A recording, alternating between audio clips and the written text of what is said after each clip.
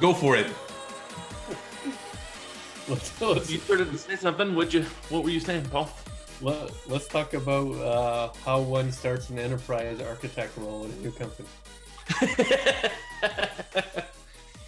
I mean, hopefully the same way everybody starts any role in a new company, by figuring out the lay of the land a bit. Right. Well, I like to jump in with both feet whenever possible. I think it's often smart to start off with, learning where the company's at, how the business works, how it makes money, how it spends money. Yep. And, create a maturity model. Like, I'm a big fan of create a report card so you know where you're at before you try to figure out where you can go, right? Because making assumptions isn't going to get anybody anywhere. And, if you find out you've been collecting data for 10 years and aren't doing anything with it, that's probably a good place to start. Mm-hmm. So that's starting a role anywhere. I kind of don't care what the role is, right? If it's tech support and you're starting on the help desk, right? What's the maturity of the organization? And really, how do they make money? What products do they sell? Right? What are the 5 most used applications by the people that you're supporting? Right? It's going to be tremendously different if you're supporting your end customer, for instance, right? Where you're going to have a mix of operating systems, you're going to have a mix of hardware, you're going to have a mix of all kinds of stuff, versus, it's within the organization. Right? If I was starting on help desk and just internal help desk, the very first thing I would want to know is, what's the end user support policy as far as operating systems and hardware?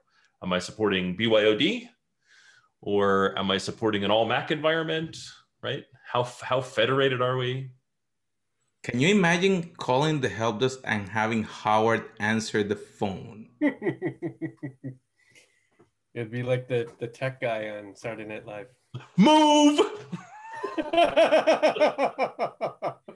Actually, we already started the episode, so I think that is cool to start the episode with something else. So welcome to the Sweet Spot, where IT leaders share the insight with other leaders and others that want to lead. So we have our 2 co-hosts, Howard Holton and Paul Lewis. Hey, guys. Yeah. Hey, Carlos. So it's interesting that we were talking about something different today, but I think that is very appealing to a lot of people. We talk about leadership, and a lot of times we have seen that people switch roles. They have to go from one place to another one within the organization, outside the organization. And I think our topic today is like, how do you start correctly a new role? I think it's a great topic, right? I think if we look around, we've seen the most amount of layoffs in 1 year, I think, in history, right, with COVID. And while we've had some recovery from that, we're still seeing a lot of layoffs within the technology sector. We're seeing a lot of movement within the technology sector. And I think one of the things that Paul and I talked about last year a lot was, if your company is not a tech forward company, right? If you haven't determined that you're a tech and supply chain company, you're likely to be acquired.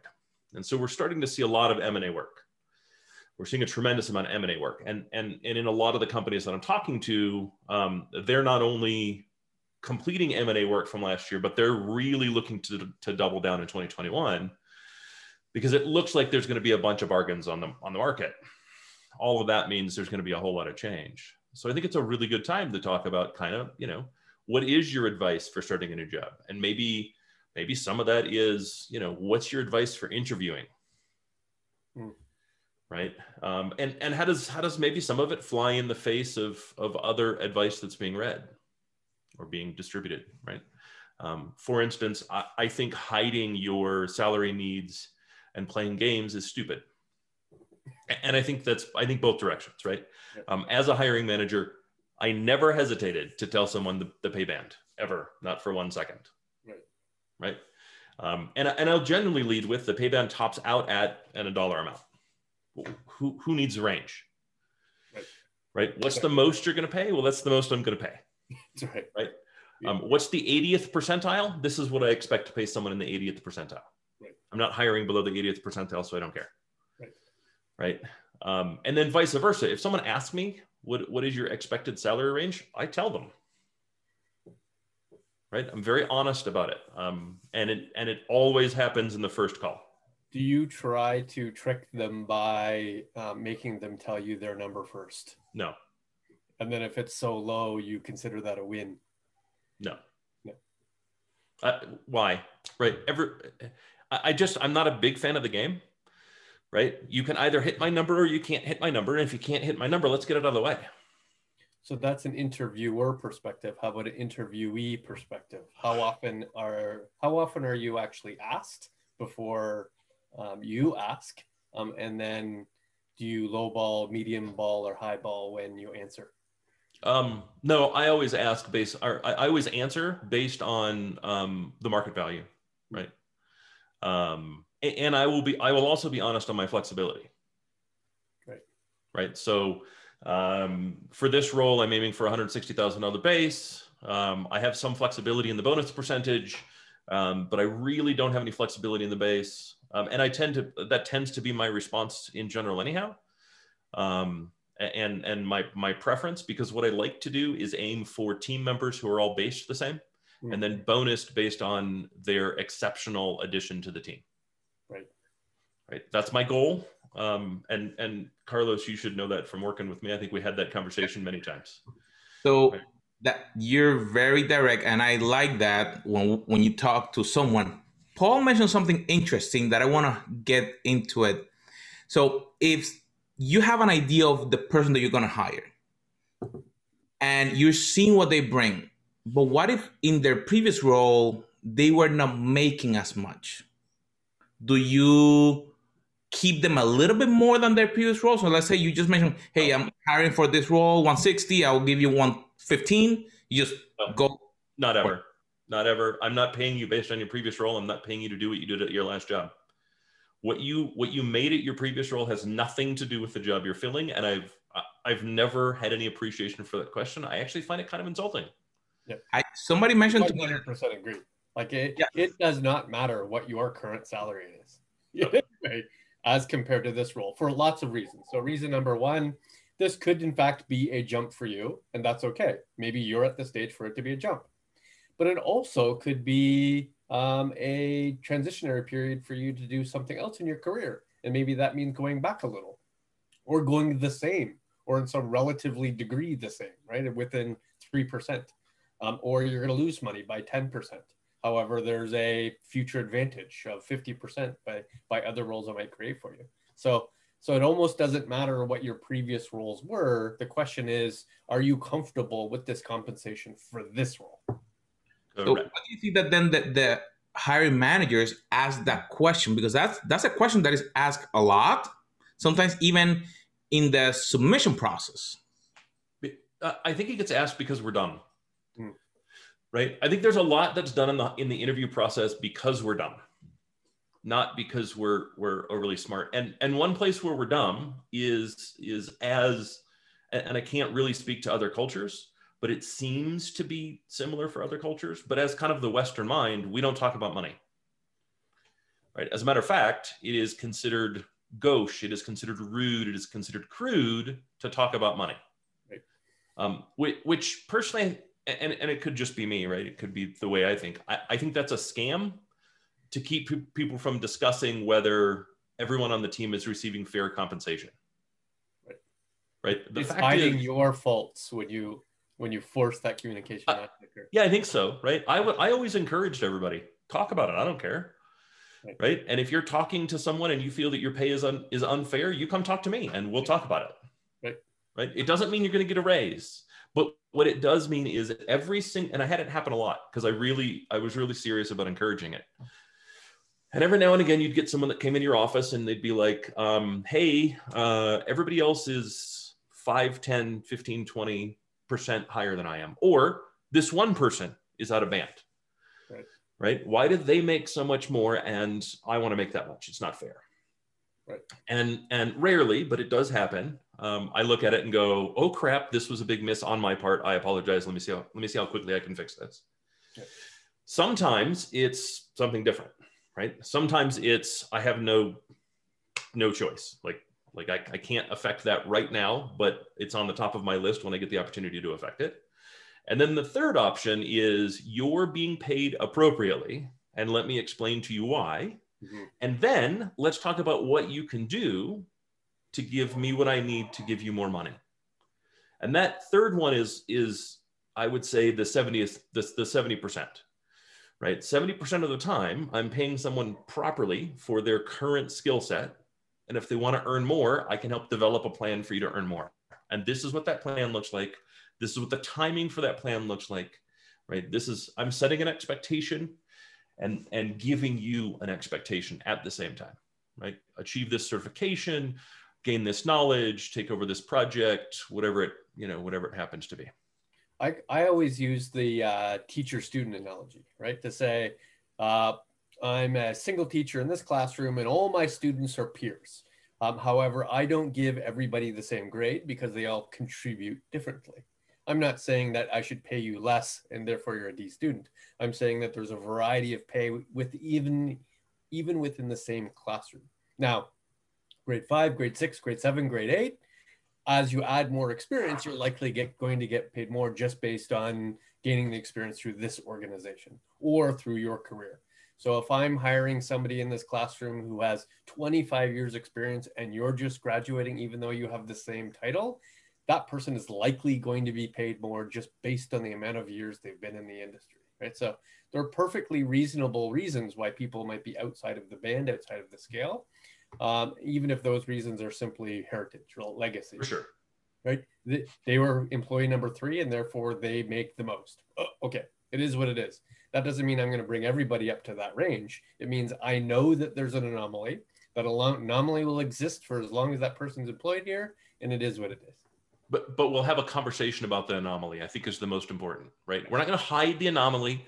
We're not going to put it on the shifting sands of time, right? We're not going to deflect. We're going to be really, really direct about why the anomaly exists, whatever the reason happens to be. And most of the time, there's something that we can do the problem isn't that someone makes more money. The problem is someone feels it's unfair. Right. So let's talk through the fairness, which generally comes down to, I don't feel like I'm making as much as I should. And let's determine what can be done, what action the individual can take to earn more money, right? Even if that doesn't bring them to parity with that other person, like your example, right? You have 9 months experience, they have 25 years experience. That parity is likely never to exist, right? Because when you have 10 years, they have 35 years, right, et cetera, et cetera. At the same time, in 10 years, I don't want them in the same position regardless of who it is, right? So the goal is really to kind of put people in a situation where they start thinking about their career and the management thereof. I can tell you the most difficult conversation I have is actually with that above band person, right? That above band person who wants to be paid more, there's nowhere to go. Like, right. Yeah, I can't pay you more because you're significantly above band. Therefore, your choices are discovering a new role in this organization that puts you in the appropriate band, right? Gain more skills to allow you to elevate through this organization, or choose alternative employment, right? There's not much more that can get done other than, COLA changes. But I also find that always comes about by poor personal career management, which is something that should be first and foremost in everyone's mind. Everyone that listens to this podcast really should be thinking about career management, yep. Right? Where am I today, and what are my opportunities? What are my options that I can work for tomorrow, right? And tomorrow is simply a period forward in time. And I do find that to be a big problem. I remember it's been more than a decade now, but it was after I left Verizon plus a couple places, right? And I got hit up by a former coworker who said, "Hey, Howard, I know you've left Hitachi. I hope you remember working with me. But I'm looking for a new role and I'd really like some help." And I said, "Sweet. It's been, I don't know, 4 years, 5 years, 6 years maybe since we worked together. Yep. So I no longer have an appreciation for your current skill set." And that's what I said, right? My assumption is in 6 years, your skills are no longer remotely related to what they were before. Right. And he said, well, I've been doing the same thing at Hitachi, or at Verizon since we last spoke, since we worked together, which was desktop tech. I'm an expert at everything Microsoft. That was the response. And I said, well, there's two problems. First, I don't do the same thing that I did 6 years ago, nor should anybody else. So that's a red flag for me. And two, Microsoft makes, 1,200 products. Right. I know for a fact you're not an expert in all 1,200 of those products. Right. So neither of those pieces of information are actually helpful for me and give me the ability to turn to one of my now peers, right? Being in I think it was a VP at the time. None of those give me the ability to turn to one of my peers, people in the CIO seat or vice president seat, and say, hey, I've got a friend that spent 25 years as a desktop technician. Would you like to hire that person? They're all going to say no. Right. And that's for exactly what you're talking about, right? Because that person's income demands are going to exceed band on what you would pay a desktop technician, and they're going to have nowhere to go. And they've shown by their unwillingness to manage their own career that they don't also have any interest in moving beyond that skill set, and thus moving into a band that makes more sense for their ask. Right. The obvious exception, of course, is the variable based team members, right? Like salespeople. Right. I would expect to hire a 25-year salesperson and their pay has gone from $0 to $1 million, fluctuates over that 25-year period of time. Yeah. But technologists 100% agree. I have known and have led multiple technologists with 25, 35, 45 years in the exact same role. They've wanted this role. They've never wanted to elevate out of this role. They are the grizzled veterans in this role. But I've also had to set the expectation that they've met their ceiling, right? There isn't any further they're going to go compensation-wise other than COLA, and they have to be satisfied with that. If you're satisfied with your role, then you're satisfied with your compensation. Correct. Right? As long as you're fine with that spot. Like if band is, I'm gonna use desktop technician, right? Because band for desktop technician tends to top out at 60 to 65,000. Right? If you're okay with 60 to 65,000, I'm not saying you have to move beyond that. I'm not saying you have to take a job or a role that you're not going to be happy with. Right. But it is part of the picture, right? If you're not happy with the contents of the picture, you need to change the picture. And one of those things is remuneration. If you're not happy with what your total pay package looks like, then you have to change something, and you can't expect your employer to go, well, I guess for you, the role is worth 80 grand to me, because it's not. It's worth 65. That's what we've decided the top of the band is. I like Carlo's line of questioning here. So beyond salary, what other things have been asked either in the application or in the interview that you feel is outdated, that they shouldn't be asking or it doesn't seem necessary to be asking going forward, or even in today's world? Oh God, I mean, there's a ton of stuff that gets I think asked or moved around. Right. I think the second you bring up dollars and cents, you have to talk about the total package. Right. And hiding soft money in total comp, I think, is also a cop out. Right. I was interviewing with a what is it, NAACP company or NAACF, I think, whatever it is. What's the acronym? Carlos? What does the company do? It's Netflix, Amazon, Apple. Oh, I don't know. Who were the other two? It's the big five, right? Facebook and who's I know what you're talking about. Anyways, I was interviewing with one of those guys, and as part of the application process, they ask you to put down what your expected compensation is. So I put down my expected compensation. They're like, that's the top of the band. Like, we can do that. It's just the top of the band. And I said, okay, fine. Like, is that TC does that include stock options? Right. Yes, that includes stock options. Okay, cool. I'm no longer interested in the role. Right. And they're like, wait, I don't understand. That's not cash. I can't do anything with your stock options because it requires 3 years before they vest. Plus, I know for a fact you consider the growth in the stock options in conversations about future remuneration. I see. So in my end of year review, when we're doing annual reviews and you're trying to figure out how much of a raise, if any, I get, how much my stock options matured affects your decision. I'm no longer interested. Right. Right. Why? Because I don't actually affect the stock. Right. And I can't spend the stock. It doesn't pay my bills. It doesn't put my kid through college. It doesn't put me through college. Right. It doesn't do any of the things that are my goals other than boost my retirement, which is what every company's 401k does. And you know what I've never had a conversation with? I've never had an employer go, in your review this year, we've given you 5s out of 5 all across the board. You're absolutely the top. However, our 401k performance this year was really good, so we've determined that's enough. That's right. We've limited your gains. And yet, the big 5 will, some of the big 5 at least, will do that. Right? Yeah. Some of them look at that and they go, and it's exactly the same conversation, even though they don't frame it the same way. And for me, what that says is my contribution therefore matters less, right, rather than more. My performance matters less rather than more. I want to be rewarded for being exceptional. And I want that opportunity. And if you're not going to give me that opportunity, I'm not going to bother. It's funny that you mentioned that, because sometimes they tell you, well, you can put on your resume that you work for us, and that will be a boost. Right. That has intrinsic value. I'm like, so if I work for someone else and I do a good job, that doesn't value at all? Yeah. I mean, they actually have a point, and I think it's also a poor point, right? Let's look at Amazon as an example, because they're the whale. Yeah. 1.2 million employees. As a hiring manager, I kind of have less interest in you now if you worked at Amazon.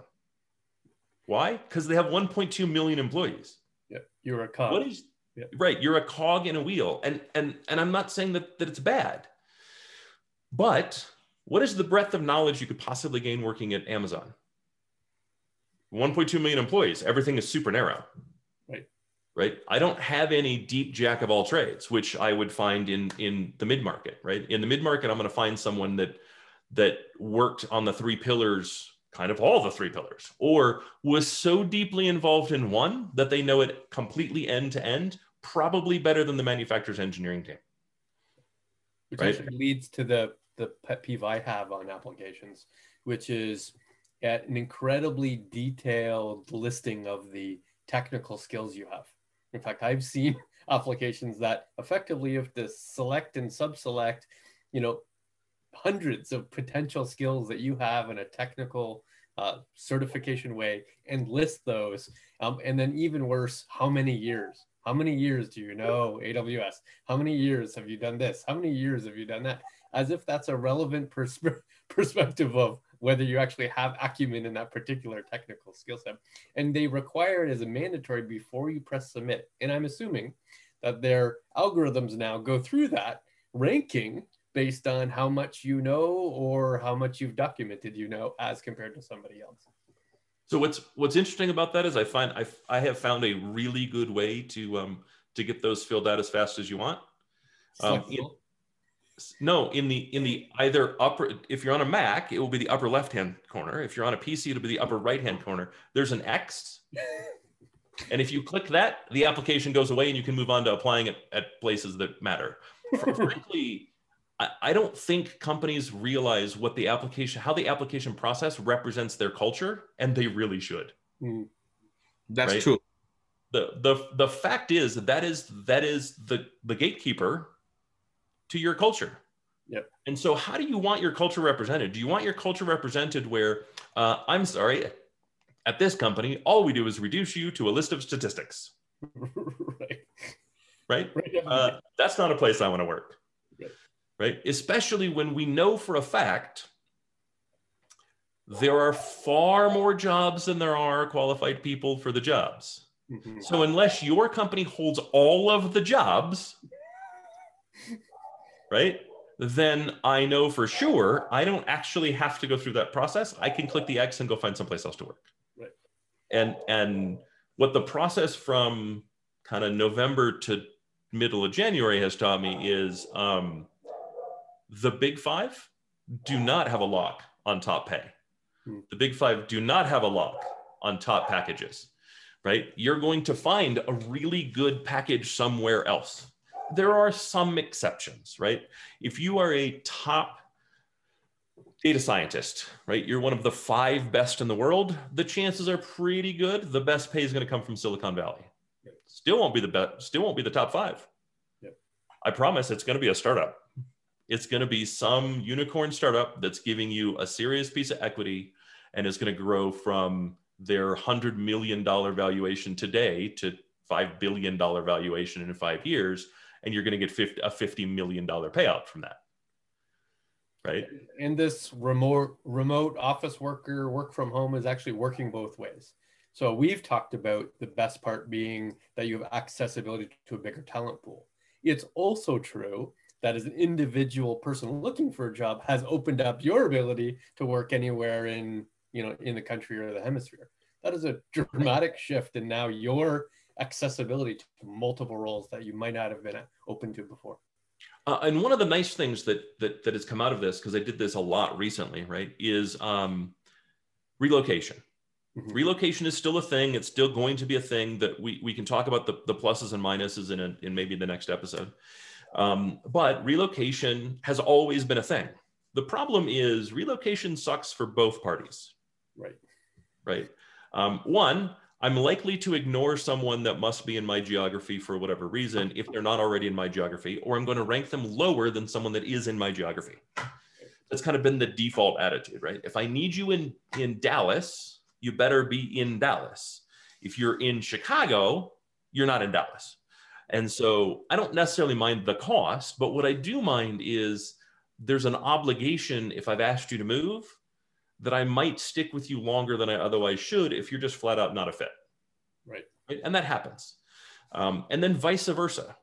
If I relocate for a company and I find the company's not a fit for me, I'm likely to stick with it longer because I've moved away from my network. I've moved away from my carefully curated network of connections, and thus I have to rebuild them. And so I might stick with a company that I don't feel is a fit for me because, well, I relocated for them. I don't have a choice. I need to give them a shot, whatever it happens to be.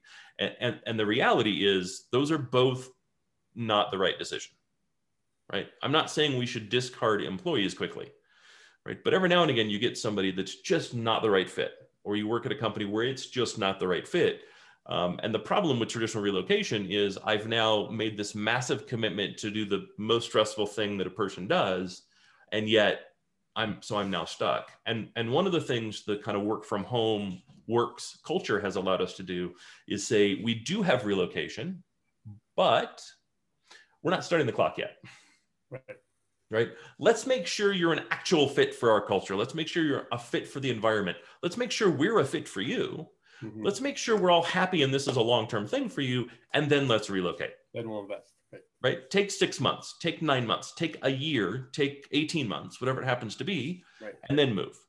Right? We're going to set an expectation, but that expectation is not tomorrow. And really smart companies that are doing that, whether they're doing it on purpose or doing it on accident, really should start thinking about, can we do this on purpose? Can we make this a purposeful thing? Can we ensure that we're, take whatever steps necessary to do everything we can to ensure we're getting the right people in the roles and that, we're the right company for them. So we mentioned a little bit about the hiring process. Let's say that you accepted the position, you went through it, you agree, or you say yeah to the package, you like it or not. Day one, how do you start correctly on this new? Let's go back to somebody's made an offer. We didn't talk about that. And I think that's another really important one. There's a couple things that I recommend. First, don't ever accept an offer based on dollars. Make sure you look at the whole package. Right? You're Canadian, Paul. I don't know that this matters to you, but in the US, make sure you're looking at what your medical costs are going to be. Right? What does the insurance cost to you, and how does that compare to the insurance at the last few companies you worked at? Right? Is it more expensive? Is it less expensive? Is it a better package? Is it a worse package? Right? Are the plans more comprehensive or less comprehensive? Right? Do you have the options that you're looking for? That's part of compensation. When they talk about vacation, how does the vacation plan match previously? Right? If you have an expense account, how does that work? I'm to the point now where I ask about the tool they use for expenses. Right. Yeah, And laugh all you want. There's no harm in asking all of these questions as part of this offer. Correct. I ask things like, what is your travel policy? Correct. At what point would I take a business class flight? Right? What are the relationships with you have? Do I have to stay at the Days Inn, or can I actually stay at a Marriott? Right. Because they matter. All of that stuff is important. When you're talking about travel percentage, and that's a big thing, my rule is simple. I do not take any role with travel from 25 to 50%. None, zero. Under 25%, I don't travel enough that not having status matters. Right. 25 to 50%, you get crap status. Right. 1% to 100%, you get good status, and I'll travel that. Right.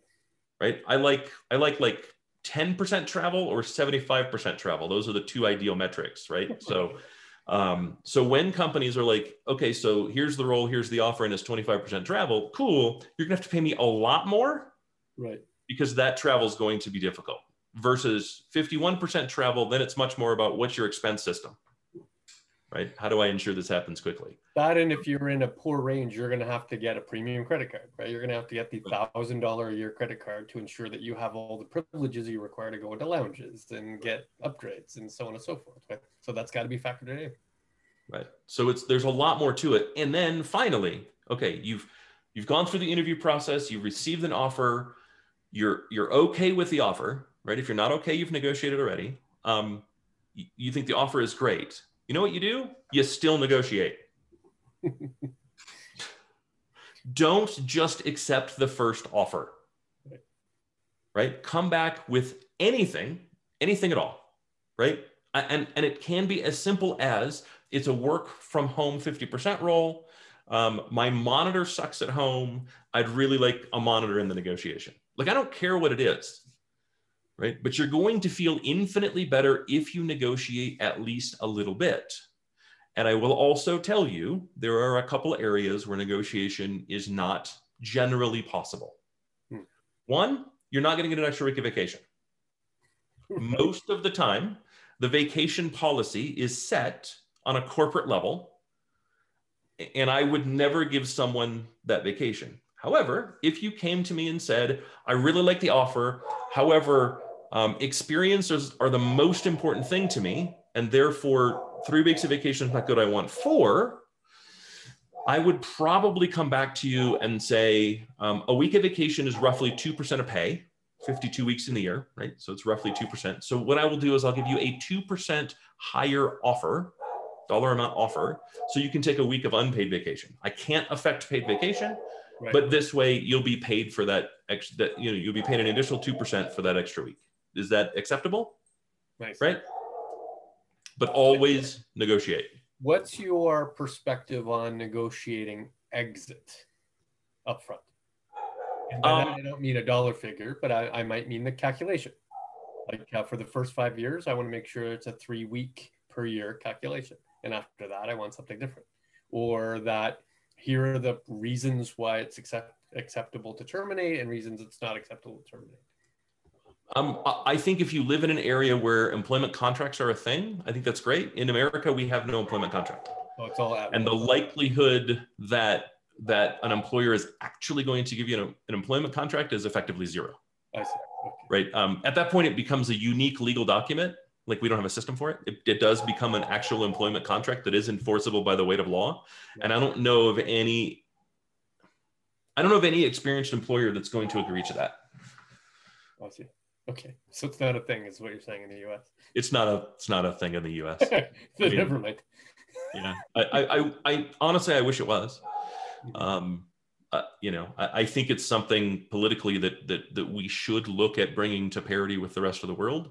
But anything to do with employment rights in this country are extremely, extremely dangerous to consider for a politician. Right. You're likely to not get reelected. It's also like our political system also doesn't allow for simple things to be done simply.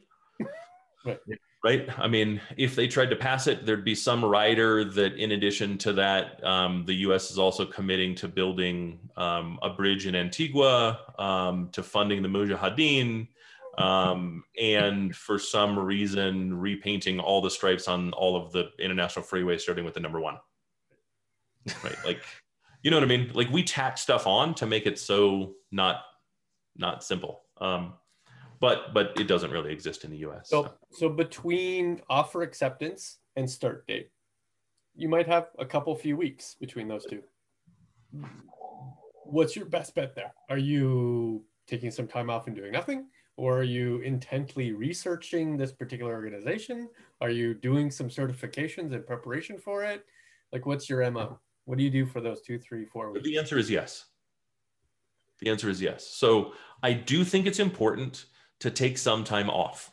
It could just be one day, right? Take a day, play video games, go for a walk, take the family somewhere, go watch 6 movies in the movie theater, whatever it is that you find fun, go do that. Spend a day, right? Take your last weekend and make it a 4-day weekend. Yep. Right. And then I like to look at the industry trends to the industry and specifically the regulatory space that I'm moving into. Mm-hmm. If you're moving into healthcare, read a bunch of stuff about HIPAA. Right. If you're moving into financial services, read about Customer 360, read about AML law, read about, whatever. Right. FINRA, right? Like there's like 25 million things in financial services. Have an appreciation for the governance that sits on top of whatever you're doing, mm-hmm. right? PCI would be a great one. Understand what the regulations are coming. If you're going to spend some time in artificial intelligence and machine learning, then I really would highly recommend taking a look at, if you're in the US and only going to deal with the US, take a look at the NIST request for comments for artificial intelligence ethics. They have a framework written already. If you're in the EU, they have the same thing in the EU, right? Whatever your jurisdiction is, this is a hot topic. Read about ethics in artificial intelligence and machine learning. Big topic. It's really going to direct what you should and should not do in 2021 from that perspective. Right? Do you do anything specifically for the company you're about to work with? Do you think about what a strategy might look like? Do you think do you read more about the company itself? Do you go through all of their financials and their press releases and you read the LinkedIn of every single executive? Like, do you double click on the company that you're about to work for? It depends. It depends because the less I have to read about the industry, the more comfortable I am with the industry, then the more I can focus on the company I'm going to work for. Right. But I think if you don't have an appreciation for the space, then you're going to miss the nuance contained within the individual company, right? When you're trying to do that. If, however, you can't really find anything on the space, you're hitting out. I think it's 4 days. Right? I think you spend 4 days researching the company you're moving into. Right? What's been written about them? Who's their closest competitor? What's been written about them? What's the state of the union on the technology space? What's the regulatory space that you're moving into? How do their financials look? Which hopefully you've looked at long before you took the offer. Like hopefully you did that during the interview process. You went and said, are they a publicly traded company? Are they a privately held company? If they're a publicly traded company, let's listen in on some of their shareholder meetings and see what are the analysts hitting them for. Right. And you need to do at least two. Right? Pick them a year apart or something so you can get an appreciation for what was the change over the year. Right? Did they hire people? The websites were mostly not helpful, right? It's not helpful to in double clicking into products or services or platforms. It's not helpful in the maturity of these solutions versus what they say their maturity is. It's definitely not helpful in terms of how they operate, like how they operate as an actual business versus how they're organized. You can't really tell what the culture is via, they might even have a full cultural page and it's still not going to tell you what the actual culture is when you're actually working there. Would you double click on things like Glassdoor to get that appreciation, or assume that Glassdoor is mostly negative and therefore not really giving you a cultural perspective either? So I'm going to turn around and ask you a question because I don't want to answer right yet. When you go to buy a product on from Amazon, or go to buy a product on a Careware, do you check the Amazon reviews, and do you only look for the 5 stars, or do you start with the 1 and 2 stars? I look at latest. I don't look at star ratings. So I will look at the last 10% of the reviews and base my opinion on those. But I will also look outside of the Amazon reviews. I will look at reviews for that same product in a variety of different review sources. Sure.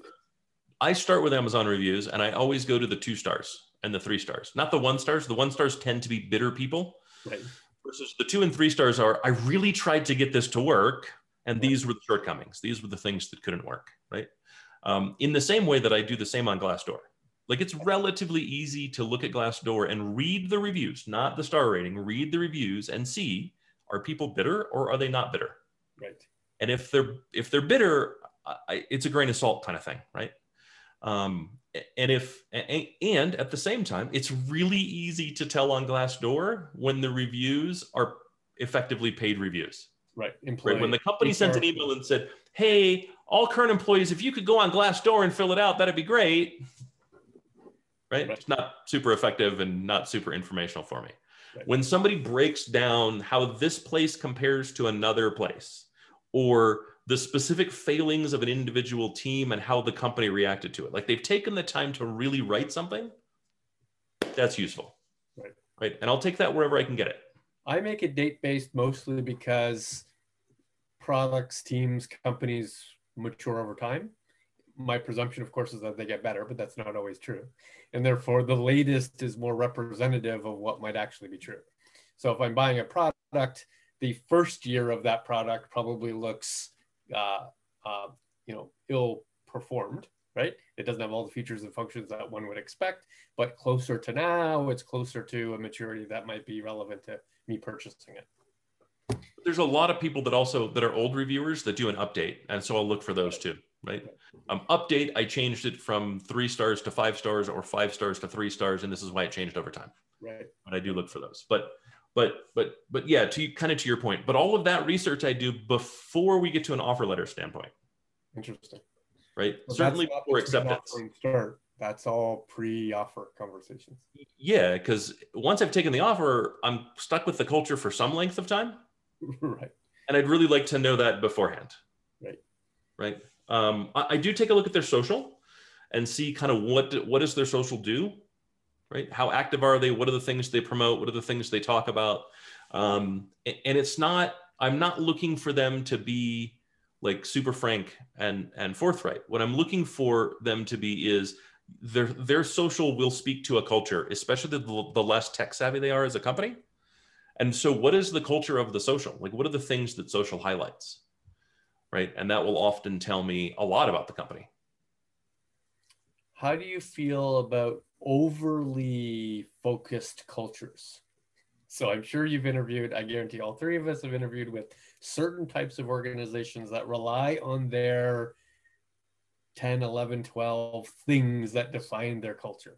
And that you must have a detailed understanding of those things and have stories related to those things, and that their culture is the center of all decisions they make. It almost feels like that's a negative part of their culture, even though culture is supposed to be the central to the organization. Is that a plus, minus? What do you think, Carlos? So I think that it's a good thing that they have something defined that can be a guide. But I think when you go through the process and they're trying to be so prescriptive, is that they're trying to put you like on a little box. And you're not gonna have no flexibility. If you don't meet this criteria, then you cannot excel. Like what Howard mentioned, you're gonna be this like cookie cutter person that you're gonna work in here, and if you get out of there, then you're not gonna have any other skills that you're gonna be able to go, because we do this and here's what you do and you have to fit in here. So I think that now that you mention it, that's actually, even though it sounds good that we guide ourselves by these principles, it feels rigid. Mm-hmm.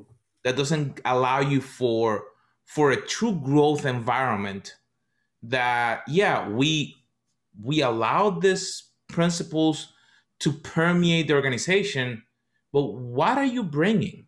Tell me something about what you're bringing and how you're going to make the organization better.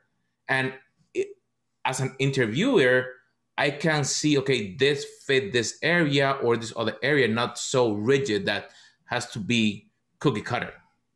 I'm more impressed with cultural evolution. So it would be amazing if I'm fine with the prescriptive 12 points that you have right now, but tell me about how it was 4, then 5, then 6, then 7, and it's 12 now, but you think next year it'll go down to 8, because you're evolving how you're thinking about how to assess individuals, both individuals who work there and individual candidates that you want to be able to hire in there. That's far more interesting to me. That's change, that's evolution, that's growth versus static for the last 10 years. So my comment is culture should be a subtle thing. And it should be something that you're proud of and that you're cautious of. Right?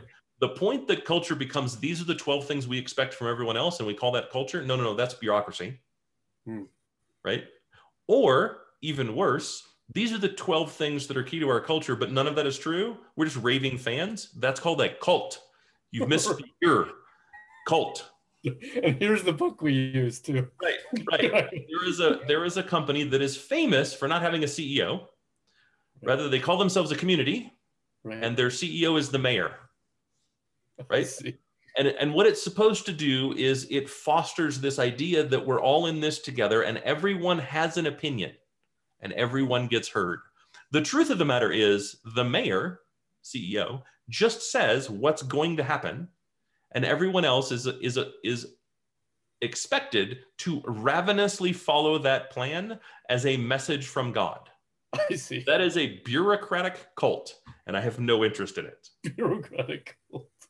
Right? Just because it's not religious devotion, Mr. Elon Musk, does not mean that it's not a cult. And when your assistant sends out emails to the company saying, Elon sleeps in his office, why can't you do the same? We're dissatisfied with your level of commitment. That's called a cult. Right. Granted, both of those are really aggressive, right? Really edge case examples. Yeah. However, I don't call either of those culture. I call both of those poison. Right? A culture should never be poisonous, and everyone has a culture. If you've never thought about it before, you still have a culture. The chances are pretty good your culture's not great. Right? And if it is, figure it out and protect it. Be proud of it. Right? I've watched companies that had a really, really good culture that weren't aware of it. They didn't tend to it like a garden. And instead, they hired people that became weeds. And before long, what was this beautiful natural garden culture became this dead forest filled with weeds that caught on fire and burned to the ground. Right. And they didn't do it because they purposely said, what I really like is poor culture. What I really like is bureaucracy.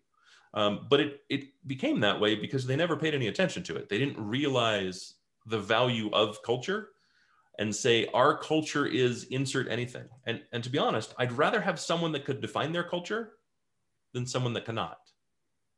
And I always ask every interviewer to define the culture. And when they're all using different words, they don't have a defined culture. I have found that scale, the mistake in scale is creating bureaucracy and process, right?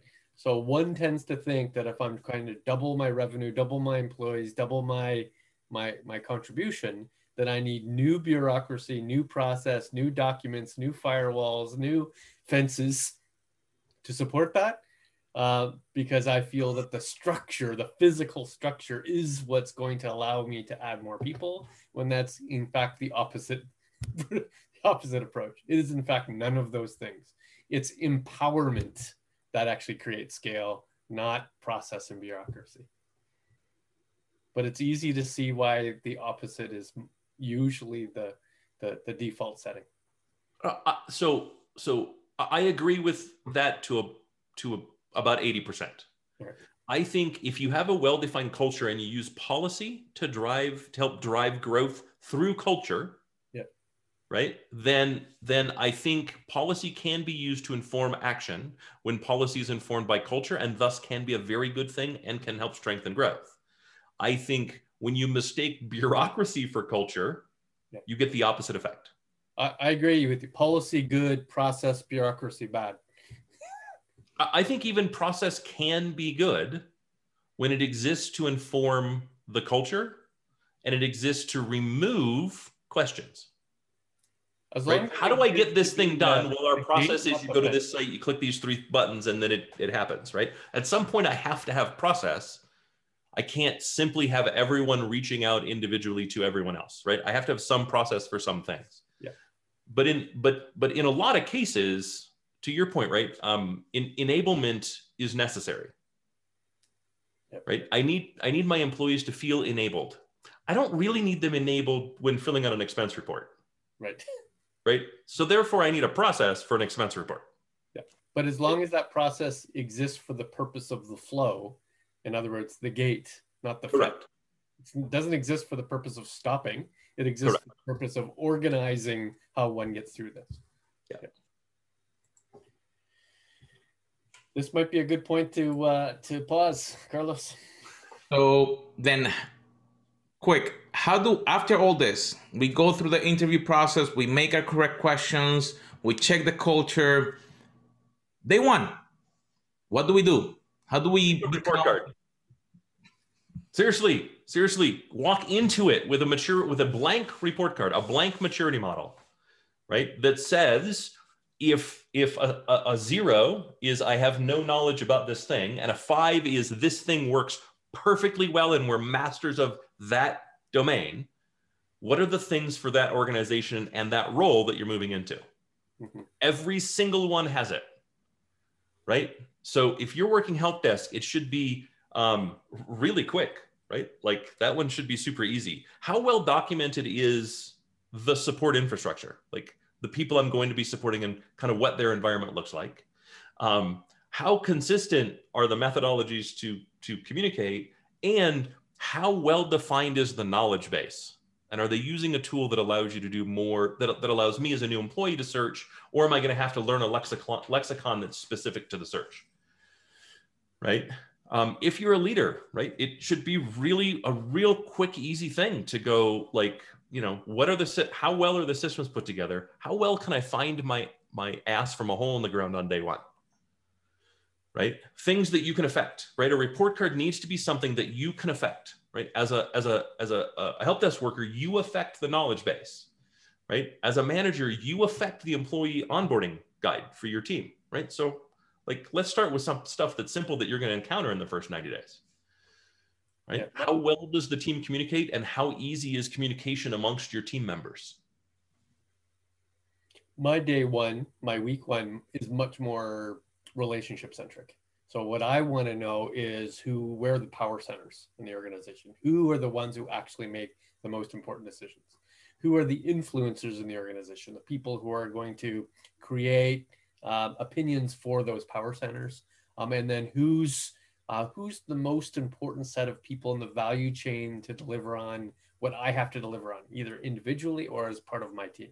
If my team is a center of excellence, then in order to deliver my services, who in the broader audience of the organization do I have to influence more in order to deliver more effectively or more efficiently in the services to which I deliver?